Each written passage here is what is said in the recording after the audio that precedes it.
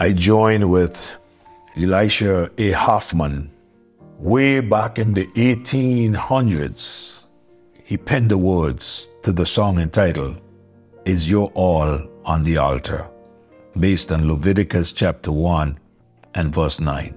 Oh, we never can know what the Lord will bestow of the blessings from which we have prayed, till our body and soul He doth fully control, and our all on the altar is laid. Question: is your all on the altar a sacrifice led? Your faith does the Spirit control? You can only be blessed and have peace and sweet rest as you yield Him your body and soul. If you do not know Jesus Christ as Savior, I urge you, even before you listen to this devotion, to call out to Him, acknowledging that you need Him and that He is able to save you. Let Him know that you know that you have sinned and you're sorry, and you're coming to Him, asking Him to forgive you of your sins and to save you and to cleanse you, and with the help of God, that you would live for Him. Remember, if you will confess with your mouth the Lord Jesus and believe in your heart that God has raised Him from the dead, thou shalt be saved. For with the heart man believeth unto righteousness, and with the mouth confession is made unto salvation. For whosoever shall call upon the name of the Lord shall be saved. I trust today that you will call on God for salvation. Last morning, I was sharing with you, answering the question that was asked, what is the meaning of a Nazarite? What it means to be a Nazarite? And we are in the book of Numbers, and we stopped there last time in chapter 6. We were down to verse number 12. I want to read on for you, and if you're following, you will get your answer. And if for some reason you have to move away, you can go to Numbers chapter 12 and read it there for yourself. And this is the law of the Nazarite.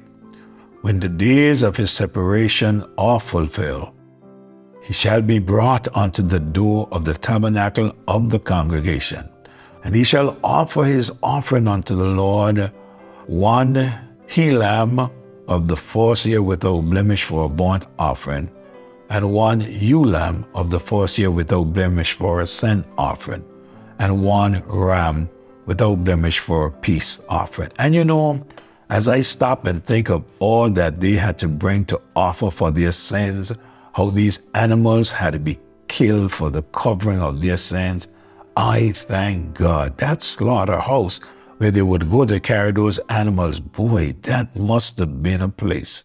Animals being killed there daily for the covering of sin. But I thank God that Jesus Christ went to the cross once and for all. And He says, without the shedding of blood, there's no remission of sin. And Jesus Christ shed His blood for us. And when He shed His blood for us, He said, it is finished. I am glad that salvation is paid for in the Lord Jesus Christ. And we can have faith in Him. But even though we have faith in Him, it comes a time in some of our lives that we get discouraged, and some people go back into the world and do not serve God the way they did before. And like I've said, and I'm saying, I am not here to condemn anybody. Why? Because it happened to me. And if God could turn me around and bring me back, then God can do the same for you. That's all I'm here for. I'm here to let you know that He loves you and He wants you to come on back home. He said, on a basket of unleavened bread, cakes of fine flour mingled with oil, and wafers of unleavened bread anointed with oil, and their meat offering and their drink offering. And the priest shall bring them before the Lord, and shall offer his sin offering and his burnt offering. And he shall offer the ram for a sacrifice of peace unto the Lord. And with the basket of the unleavened bread, the priest shall offer also his meat offering and his drink offering. And the Nazarite shall shave the head of his separation at the door of the tabernacle of the congregation, and shall take the hair of the head of his separation and put it in the fire which is under the sacrifice of the peace offering, and the priest shall take the sodden shoulder of the ram and the unleavened cake out of the basket, and one unleavened wafer, and shall put them upon the hand of the Nazarite after the hair of his separation be shaven.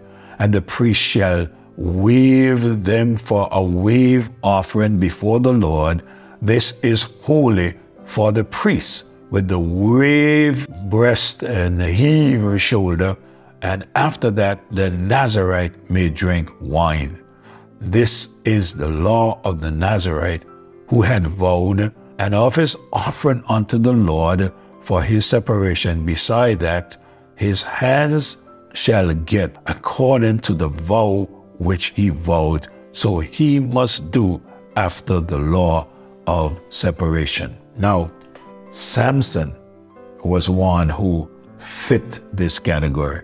He was born to be a Nazarite. Samson, as a child, was very unusual with wonderful parents. He was brought up as a Nazarite. Samson had vowed to live a separated life unto the Lord. So are many today who once served him faithfully, but for some reason they have drifted away. May I tell you, Samson was a man of prayer. Yes, you may be listening to me today. You too was a man of prayer. But to be honest, that has gone away from your daily life. Many are no longer praying. Some even cease believing those who once believed. They cease believing in the fact that God answers prayer. Listen to Samson pray when he did.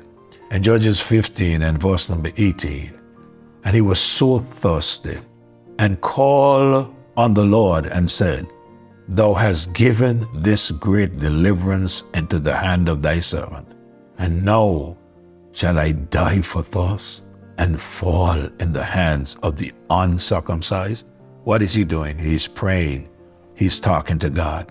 Listen to him when he prayed, the man Samson.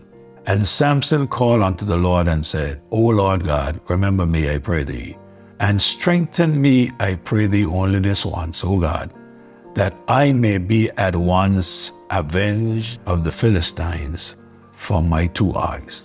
In his backslidden state, there he is before God, and he is talking to God about those who pluck his eyes out. Samson did not learn how to bring his body under subjection. That's something that we all must learn. And therefore, because he became a castaway, God put Samson on the side. He put God on the side first, and then God put him on the side. But praise God, later on, God restored him again. As we look at this, we find a solemn warning about playing with sin. That resulted in the judge of Israel defeated, playing with sin, strength depleted, and his sight gone. Yet he is mentioned in Hebrews 11.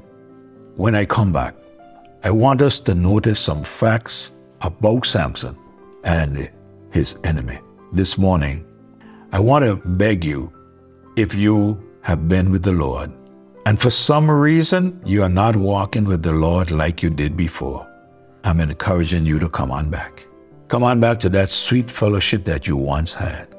You know, you may feel like, I cannot go back there. There where? Well, I cannot go back to that church. The truth of the matter is, if you come back to God, God will direct you where to go. Come back to God. Acknowledge you're wrong. Stop blaming other people. Acknowledge it's me who have sinned. Be like David. I have sinned and is ever before me.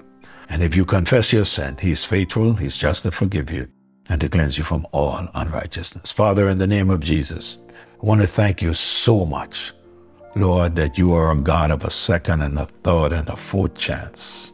Lord, thank you.